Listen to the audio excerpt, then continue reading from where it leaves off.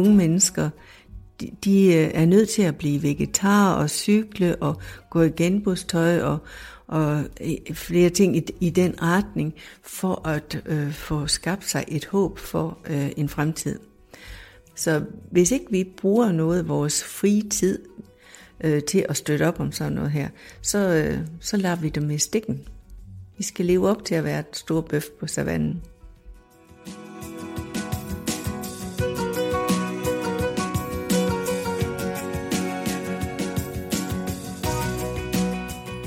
Velkommen til podcasten Vi gør det sammen. Her vil du møde en række fantastiske og engagerede mennesker, der er trukket i arbejdstøjet for at bidrage til en bedre verden. Jeg hedder Kira Gilling Hansen, og jeg er projektleder for et tiltag, som vi kalder Sammen om verdensmål på biblioteket. Det er tænketanken Fremtidens Biblioteker, som står bag, og vi har været i gang siden foråret 2021. Du vil møde mig i samtaler med en række eksperter og ansatte ude på landets folkebiblioteker.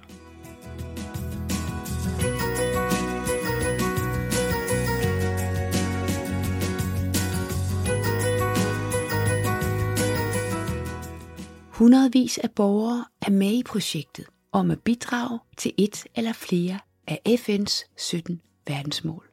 Og over hele landet står biblioteker klar til at gribe borgernes idéer, så de kan blive omsat til handlinger.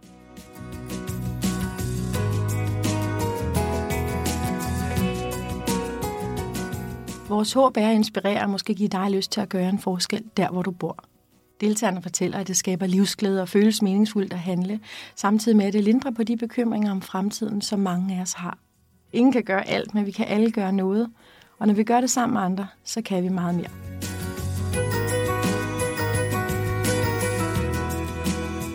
Jeg hedder Lene Olsen Fosgaard. Jeg er journalist, og udover at producere serien her og være medredaktør, har jeg interviewet alle de lokale helte, du vil lære at kende undervejs. I første episode skal du møde Maj-Britt, Lars og Ruth. Lars taler jeg med, mens han viser mig rundt i Eventyrhaven, og interviewet med Maj-Britt og Ruth er optaget på 2 biblioteker. Du skal også møde Solvej, der er klimapsykolog, og vi starter med hende. I dag har jeg Solvej Røbstof i studiet, fordi du er klimapsykolog, og du beskæftiger dig med nogle emner, som det her projekt Sammen om verdensmål også er meget optaget af. Vil du ikke lige starte med at fortælle, hvad det her klimapsykologi er for noget? Jo, det er sådan en tilgang til at forstå vores handlinger og mangel på handlinger i relation til klimakrisen og biodiversitetskrisen. Og det opstod i 2009 i UK, hvor en række mennesker gik sammen, fordi de simpelthen var reelt optaget af, kan psykologien komme med et bidrag? Hvad kan den egentlig sige om vores måde at være på i sådan en klimakrise? Og det er sådan en hybrid af forskellige tilgange, trækker blandt andet på økopsykologien, som handler om vores forbundethed med naturen. Og så trækker det på dybdepsykologi, altså alt det ubevidste, alt det, vi ikke har kontrol over. Og så er de også meget optaget af psykosociale teorier, altså hvad er det for en tid, vi lever i? Hvad er det for nogle værdier, vi er omgivet af? Hvordan ser det gode liv ud her, hvor vi befinder os? Og hvordan er det også med til at præge de valg, vi tager, den måde, vi forstår os selv og vores verden på? Jeg har mødt en del mennesker, som oplever klimaubehag og rigtig gerne vil handle på det, men de ved ikke, hvor de skal gå hen. Og de ser ikke sig selv som aktivister, det tænker de måske er noget meget langhåret noget. Så tærsklen til at træde ind i et eller andet fællesskab er kæmpestor, og der kan man sige, der er biblioteket jo noget, som rigtig mange mennesker i forvejen kender, og mange også har et forhold til eller erfaring med. Og der er tærsklen bare sådan, vejen er ret direkte, man er velkommen der. Og der er jo netop alle mulige forskellige slags tiltag. Det der med, at vi flyttes af fællesskaber, vi berøres af fællesskaber og forbundethed med andre, og når vi bliver engageret i noget, som berører os. Så der er virkelig en vej for mange mennesker ind i handlende fællesskaber her, og det er det, vi har brug for.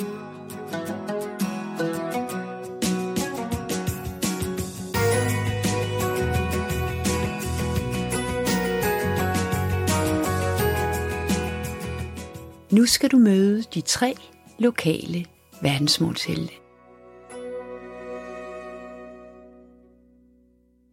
Jeg hedder Maj-Britt Andersen, og jeg har været skoleleder i 28 år, og derfor har alt det med at være sammen med børn og unge præget mit liv. Det gør, at jeg virkelig sådan ind til marven mærker, hvordan de kan blive frustreret i de her år. Og at derfor er det rigtig, rigtig vigtigt, at vi hjælper dem til at finde håbet og finde nogle handlemuligheder. Noget, de selv kan gå i gang med. For det er det, der skaber mental sundhed. Og det der med at sige, hvad er det, som man skal gøre ved det? Der er en helt konkret ting, det er, at man skal lade være med at smide så meget væk. Og det gælder både med mad, men jeg har kastet mig særligt over det der med tøjet. Det der med, at vi bare køber og så smider væk, og at man brænder alt det tøj, som ikke bliver solgt, og laver tøj i en dårlig kvalitet. Og så er det bedre at vende sig til at købe noget i en ordentlig kvalitet. Både nyt og brugt, og så holde det ved lige. Jeg har ønsket at kigge på de muligheder, der er for at lære dem det der med at vedligeholde det og forskønne det. Jeg hedder Lars Erik Knudsen. Da jeg startede her, havde jeg aldrig sået eller plantet noget som helst. Så jeg sugede jo til mig, også fra nogle af de andre brugere hernede i haven. Og meget hurtigt blev det til, fordi jeg havde min daglige gang hernede. Og hvor brugerne, dem der var der inden jeg kom til, normalt blev her 5-10 minutter, og så gik de op igen. De plantede, eller høstede, eller såede, eller hvad de nu gjorde. Så blev de pludselig meget længere tid. Og de begyndte så at lære hinanden at kende på en helt anden måde. Og det var jo helt fantastisk.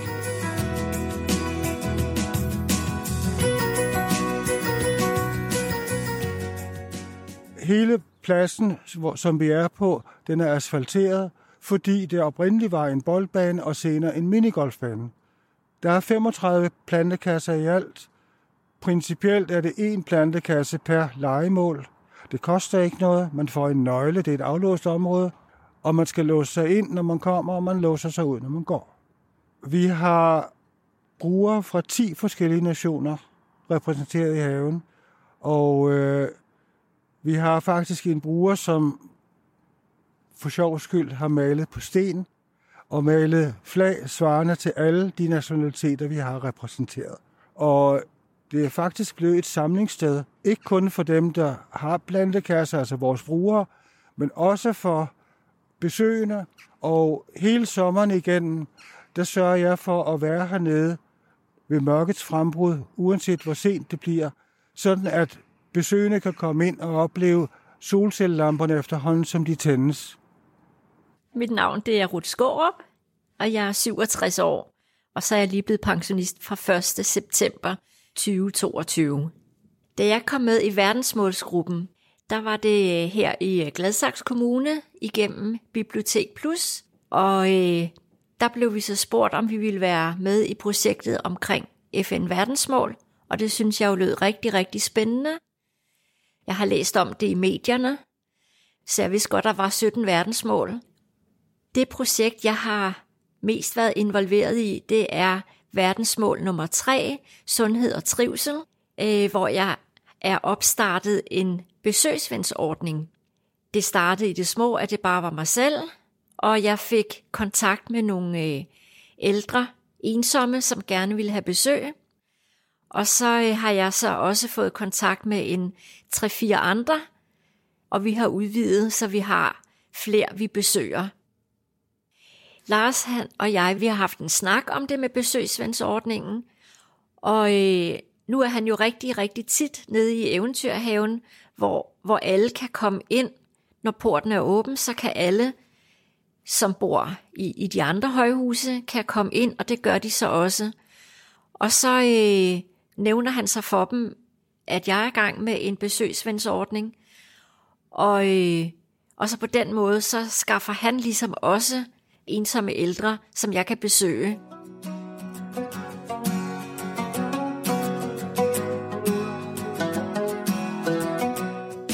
Vi skal tilbage i studiet, hvor eksperten vil sætte endnu flere ord på de kriser, vi står overfor. Hun vil også lytte til små udpluk fra samtalerne med Maj-Britt, Lars og Ruth og dele sine tanker omkring dem. Kira, ordet er dit. Du har faktisk også skrevet en bog, som hedder Klimapsykologi. Ja. Som også har taget livtag med det her med, hvorfor vi ikke handler. Vil du sætte et par ord på det? Jamen handlingslammelse, det er ligesom en af mange reaktioner, vi kan have, som er fuldstændig forstående og naturlige, når man kigger på, hvad det på en måde jo er for en trussel, vi står overfor. Rigtig mange mennesker, som beskæftiger sig meget med klimakrisen, reagerer faktisk med et nervesystem, som sådan går i alarmberedskab. Og en af de 3 responser, vi kan have der, det er sådan en frystilstand, hvor vi lukker ned og bliver ret handlingslammet. Det er sådan et meget energiforladt og tyst sted at være, som der ikke er særlig meget handlekraft i. Og det har jo til formål at beskytte os. Det er nogle strategier, vi evolutionært har med os, som skal passe på os, når noget bliver for overvældende. Og det kan være vældig overvældende for de fleste af os at forholde os til klimakrisen, fordi det på en eller anden måde er en meget stor koloss. Og også er noget, sådan, det er det, man kalder et super komplekst problem. Det forandrer sig hele tiden. Så det er sådan svært at få has på en gang for alle. Og i forhold til at forstå ting, så vil vores hjerne gerne have noget, man ligesom kan afgrænse, og hvor der er en begyndelse og en midte og en slutning. Og sådan er det ikke med klimakrisen. Hvor går de hen med deres frustrationer, dem der er meget optaget af klima, og måske også har en frustration, og måske nærmest klimaangst? Det ved jeg godt, at et ord, du ikke er så glad for, men de her klimabekymringer og klimaubehag. Klimapsykologien ser klimaubehag som en helt passende reaktion på en meget stor trussel, og i øvrigt også som fuldstændig basal omsorg for jorden, empati med andre levende arter end lige os mennesker. Man skal ikke terapeutisere over det her. Jeg synes heller ikke, klimaubehag på nogen måde hører hjemme i et individuelt terapirum. Man skal række ud til andre, og hvor går man så hen? Der kan man sige, så er der jo lykkeligvis jeres projekt, hvor man faktisk kan gå hen på sit bibliotek. Og det, der er så fint, er, at biblioteker er i forvejen, synes jeg, et meget, meget demokratisk sted, hvor alle reelt er velkomne. Lige meget hvem man er, og hvad man kommer af og med, så er man velkommen på biblioteket. Så der er sådan ret let adgang. Du skal ikke kunne noget særligt, du skal ikke have en særlig viden, og sådan er det i øvrigt i det hele taget i forhold til at engagere sig i klimakrisen. Det kræver en eksistens, at du dukker op og siger hej. Og det kan man for eksempel gøre på sit bibliotek. Hvad er det, fællesskaber kan? Hvad er det, vi har brug for i de her fællesskaber?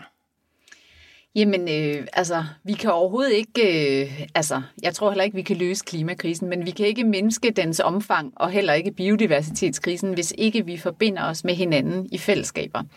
Det er der, vi finder håb og handlekraft og belønning. Det giver os en resiliens, når vi sammen begynder at gøre noget ved noget, som påvirker os, og som vi helt klart oplever er bekymrende og ikke er i orden.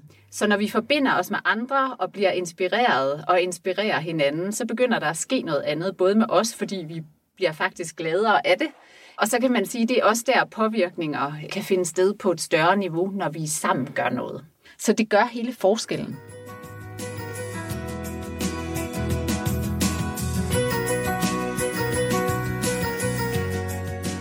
Jamen, jeg synes jo faktisk, alle jeres eksempler på, hvad det er, de her mennesker, som har været med i verdensmålsprojektet, har fundet på af aktiviteter, af fremragende udmundinger af at handle på verdensmålene. Det er det der med, at folk sammen får nogle reelle muligheder for at handle, og det giver sådan en følelse af det begreb, som hedder self-efficacy.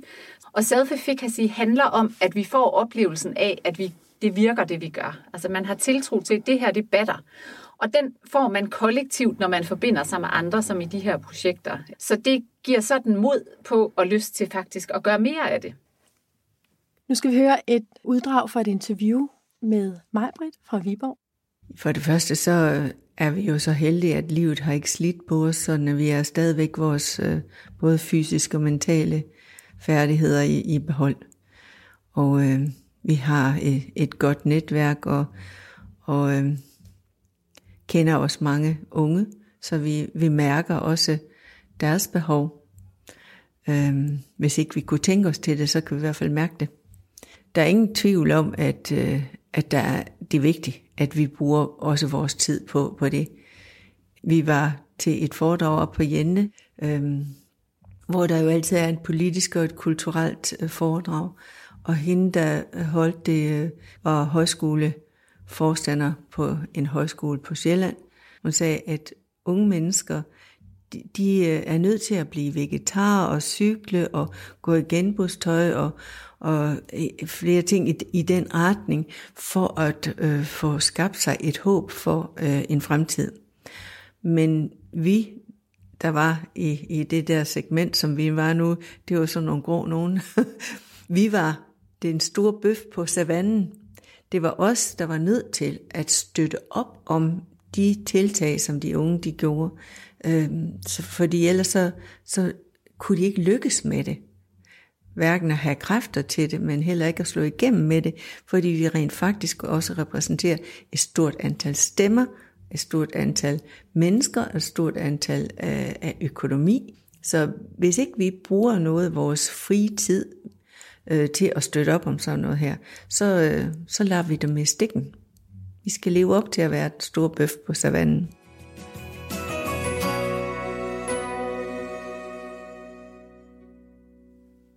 Hvad tænker du, når du hører det her med bøf på savannen, og når du hører mig fortælle om de ældres ansvar i forhold til den yngre generation?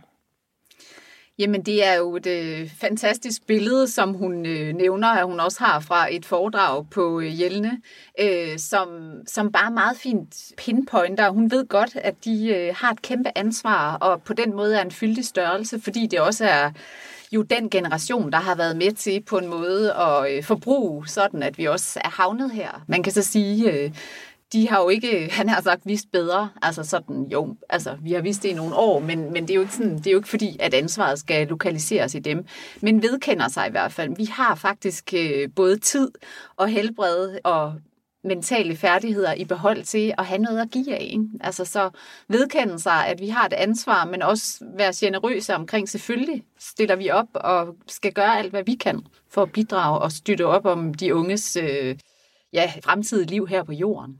Ja, for hun siger faktisk, at vi lader dem i stikken, fordi de kan ikke selv. Altså, de har brug for os, for at bevare et håb om fremtiden. Ja, og jo ikke fordi heller, at hun netop betragter dem som hjælpeløse, men mere fordi ansvaret er så stort, så det skal vi være mange om at holde og dele og bære. Jeg har selv mødt rigtig mange unge, som føler sig meget ladt i stikken og er meget frustreret over, at han har sagt, at de voksne ikke tager ansvar nok, og at de hele tiden får at vide, hvor er det godt, I er sådan nogle engagerede unge, hvor er det godt, I gør noget, og det er bare sådan, vi er så nødt til det, for I har efterladt os med den her verden, og tak for ønsker om god arbejdslyst. Det er jo altså super dejligt at blive set og forstået frem for måske også andre voksne, der siger, sådan, det er noget pjatværk, det skal du ikke bekymre dig om, det kan du alligevel ikke gøre noget ved. Det er ikke sådan super opbyggeligt, fordi hvis man først har det sådan, at det faktisk er noget, man kærer sig om, så er det ikke hjælpsomt, at andre siger pyt, så bliver man faktisk bare endnu mere bekymret. Jeg synes, vi skal lytte til Lars, som er ude i et boligområde i Høje Gladsaxe, nogle høje bebyggelser, og der er meget beton derude, men de har alligevel fået et område, hvor de kan gro og plante grøntsager. I min fortid som lastbilchauffør, der kendte jeg stort set ikke nogen, selvom jeg havde boet her i 15 år. Men i forbindelse med, at jeg begyndte at være i haven på daglig basis og gik rundt og passede den, så var der folk fra vores bebyggelse, som kaldte mig for gartneren, og børnene kaldte mig for baba. Og jeg blev pludselig en kendt person. Det er jo som sagt pudsigt, at for 2,5 år siden havde jeg aldrig sået eller plantet noget som helst. Men fordi jeg går så højt op i det, jeg laver, så er det blevet nærmest en mantra for mig. Og jeg elsker haven. Jeg har ikke holdt ferie i 2,5 år. Der er flere, der har sagt, hvorfor gør du ikke det? Men jeg har rigeligt i min eventyrhave. Jeg elsker naturen i eventyrhaven, fordi jeg kan se, der sker noget. Jeg sætter en halmballe, jeg præparerer den, jeg putter nogle slæggekartofler i, og 4 uger senere, så kan jeg se det grønne komme op. Og yderligere 5-6 uger senere, så kan jeg hive kartofler op, som vi kan spise, og som vi faktisk spiser direkte i haven. Jeg tager en gryde, fylder den med vand, sætter den ind over min grill, varmer vandet, koger vandet og koger kartoflerne.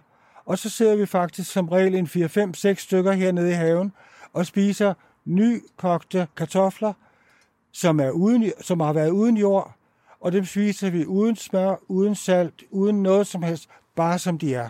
Og det er pragtfuldt. Hvad tænker du, når du hører det her interview med Lars?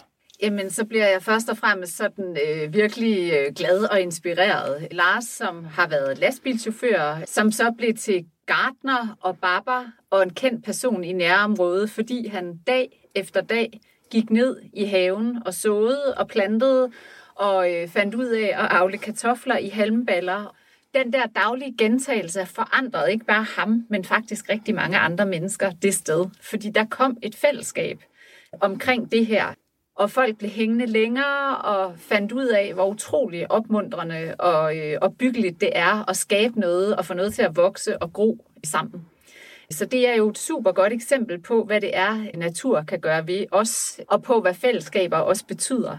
Det er faktisk også sådan, at jo mere forbundet vi er med natur, jo større villighed har vi til at leve klimavenligt og bæredygtigt. Fordi det, vi holder af, vil vi også passe på, og det er hans fortælling sådan et glimrende eksempel på. Lige pludselig bliver det faktisk vigtigt at passe på det, der findes, som ikke lige er mennesker.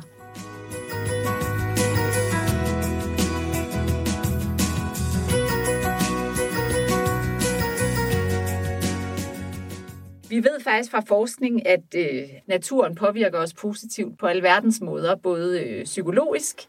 Det mindsker stress og angst og depressioner og ubehag. I Japan der får man faktisk på recept ordineret skovbadning, hvis man har stress eller sådan angst og depressioner i mildere varianter. Så er det noget, man får på recept frem for at starte for eksempel med noget psykofarmaka. Og det påvirker os også fysisk. Det gør os godt på alverdens måder. Og faktisk så er det så vildt, at noget i os responderer på en høj tilstedeværelse af biodiversitet. Og det, der jo så fint beskrives her, det er også, han er forandret gennem det her. Hans livskvalitet er steget. Han har ikke lyst til at tage på ferie længere. Han vil ikke væk fra sin eventyrhaven, fordi han elsker naturen der og være der, og det betyder for ham, og det han også kan se, det betyder for andre. Det der sanselige og taktile i faktisk at gå med hænderne i jorden, og hænderne ned i de der halmballer, hvor han formår at avle kartofler. Og så hvor fedt det er for dem at sidde og dele dem sammen, og nyde, hvor godt de smager. Så man bliver jo også stimuleret på alle mulige sanser i det der på en måde jo lidt lille rum, som så er kæmpestort alligevel, ikke?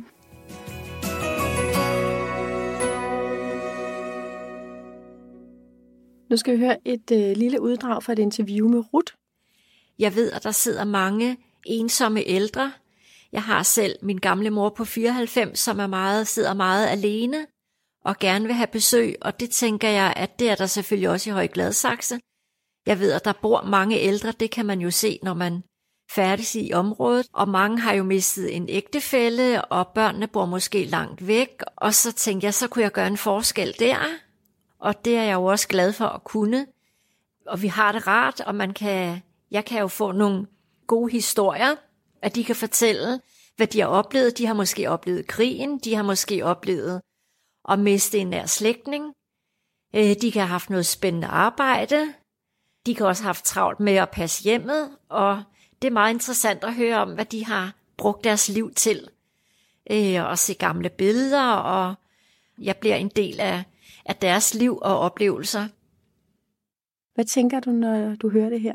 Jamen, jeg tænker jo, at det er et rigtig godt eksempel på, at faktisk alle de projekter, I har gang i her i forhold til verdensmålprojektet, jo på samme tid også er med til at bekæmpe ensomhed. Altså, vi ved, at 8% af alle mennesker i Danmark er ensomme.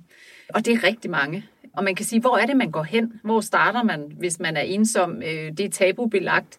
Det er noget, rigtig mange skammer sig over. Og det er utrolig svært at adressere. Og der er adgangen til alle de her aktiviteter og fællesskaber igen meget demokratisk og lige. Alle er velkomne. Og man kan sige, at Ruth gør jo sådan decideret noget ved det. Hun registrerer et behov, og hun siger, at jeg vil gerne være med til at bekæmpe ensomhed. Det kan ramme os alle, og så går hun i gang. Så det er jo fremragende i forhold til at have adgang til at blive en del af et fællesskab, fordi det har faktisk, viser alt mulig forskning, en neurobiologisk effekt at være uden for fællesskab, og det påvirker os. Det gør, at vi dør tidligere, vi bliver mere syge. Det er, sådan, det er meget, meget dybdegående, det påvirker os ensomhed. Så alt, hvad der også kan være med til at adressere det og bekæmpe det, er jo altså faktisk noget, vi virkelig har brug for.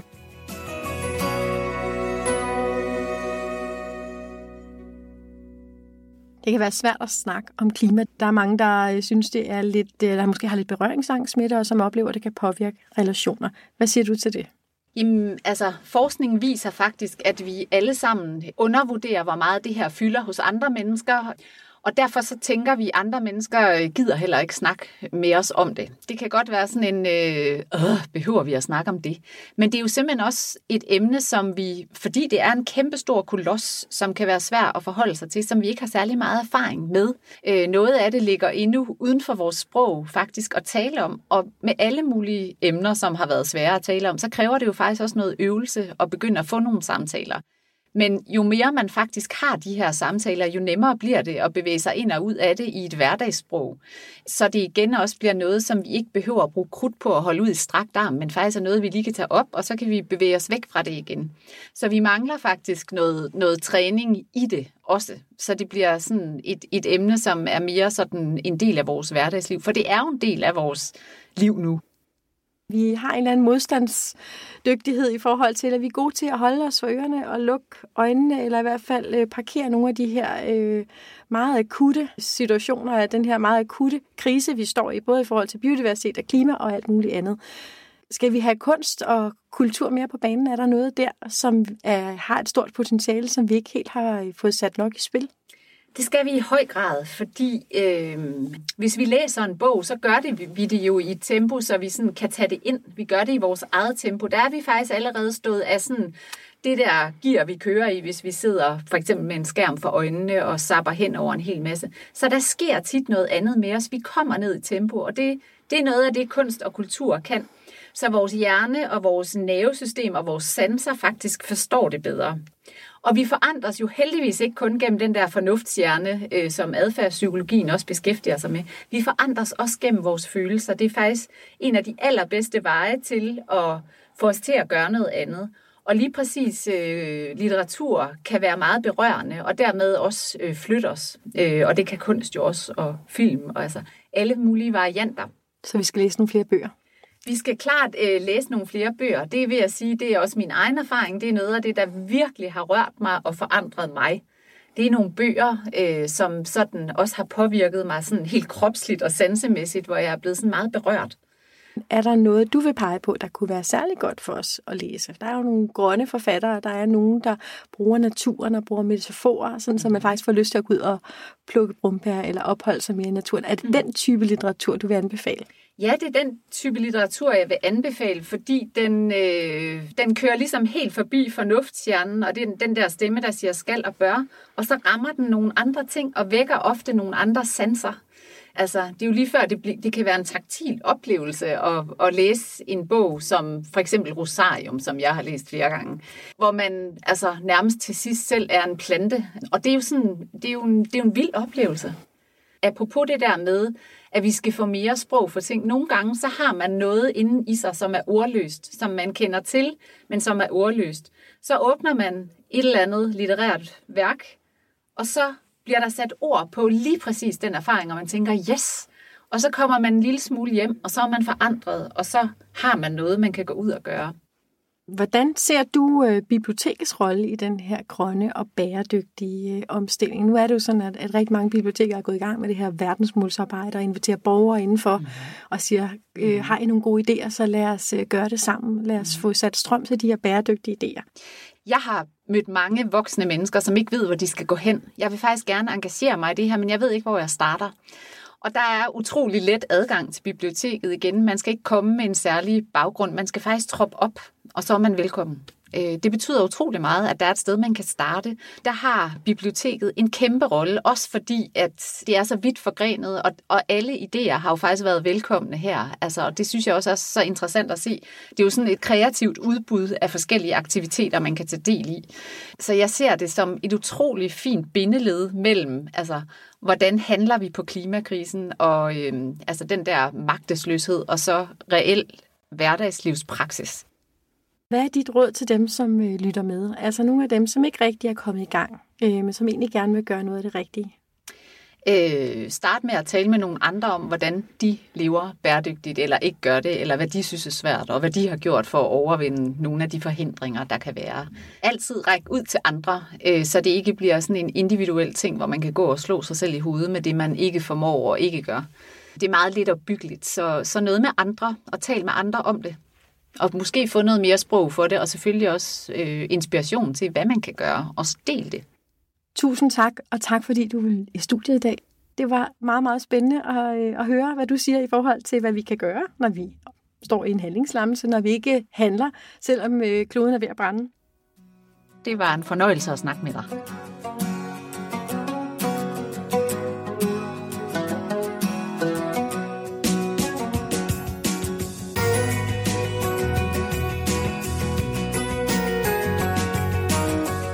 Vi skal tilbage til Lars, Ruth og Maj-Britt for at høre, hvad verdensmålsgruppen har betydet for dem.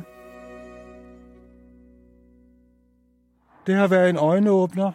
Jeg har fået mange tal omkring, hvilke reelle situationer man har rundt omkring i verden.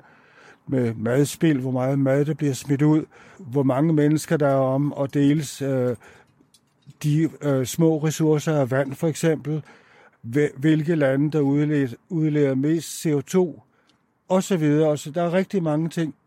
Der er mange, som måske ikke har det så godt, som er lidt kede af det, og jeg kan mærke, at de bliver gladere, når vi går og snakker lidt, hygger lidt rundt i haven, diskuterer blomster og grøntsager. Det er ligesom om, jeg giver dem noget at hænge fast i, og det gør mig rigtig, rigtig glad at opleve, at så næste gang jeg møder vedkommende, jamen, så er det en helt anden person, jeg taler med. Jeg synes, det har betydet rigtig meget at blive en del af fællesskabet. Jeg har lært rigtig mange forskellige mennesker at kende og hørt deres indfaldsvinkel til verdensmålene. Vi har jo alle sammen ligesom forskellige input til, hvad vi synes er vigtigt, og det har været rigtig lærerigt at få en snak med de forskellige. Så har man også kunnet tage deres gode idéer med sig, blandt andet derhjemme, altså hvordan man selv kan gøre en forskel bare i sin egen husholdning for eksempel, men også interessant at høre om andres aktiviteter med deres verdensmål. Jeg synes, det har været rigtig spændende. For det første, fordi vi mødes fra land og by, og forskellige aldre og mange forskellige jobrelations erfaringer. Og det der med sådan at skulle finde ud af, hvad er det så, vi skal gøre. Nu var vi også med i FN-bygningen, da vi var samlet der, og det var også en rigtig spændende at møde alle de andre fra andre dele af landet, og der var en meget spændende mand, der lavede sådan en øvelse med os, hvor vi skulle øve os i at levere vores budskab kortfattet og klart og tydeligt. Så det at være med i den gruppe har gjort, at jeg også er blevet mere skarp på selv, hvad det er, jeg synes omkring bæredygtighed, og blevet mere tydelig i, hvordan jeg kommunikerer det. Den holdning, der vi er nødt til at have, når vi skal sørge for, at der også er en ordentlig klode til vores oldebørn.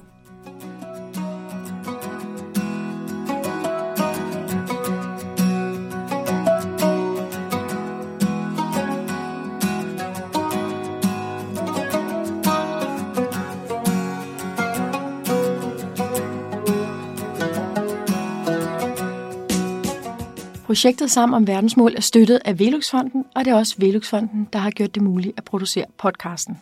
Hvis du har fået lyst til selv at komme i gang med at bidrage til en bedre verden, så spørg på dit lokale bibliotek og hør, om der er en gruppe, du kan være med i. Der er nemlig brug for alle gode kræfter. Tusind tak, fordi du lyttede med, og del gerne podcast med alle dem, du kender, så de også kan blive inspireret til at komme i gang. Og husk, vi gør det sammen.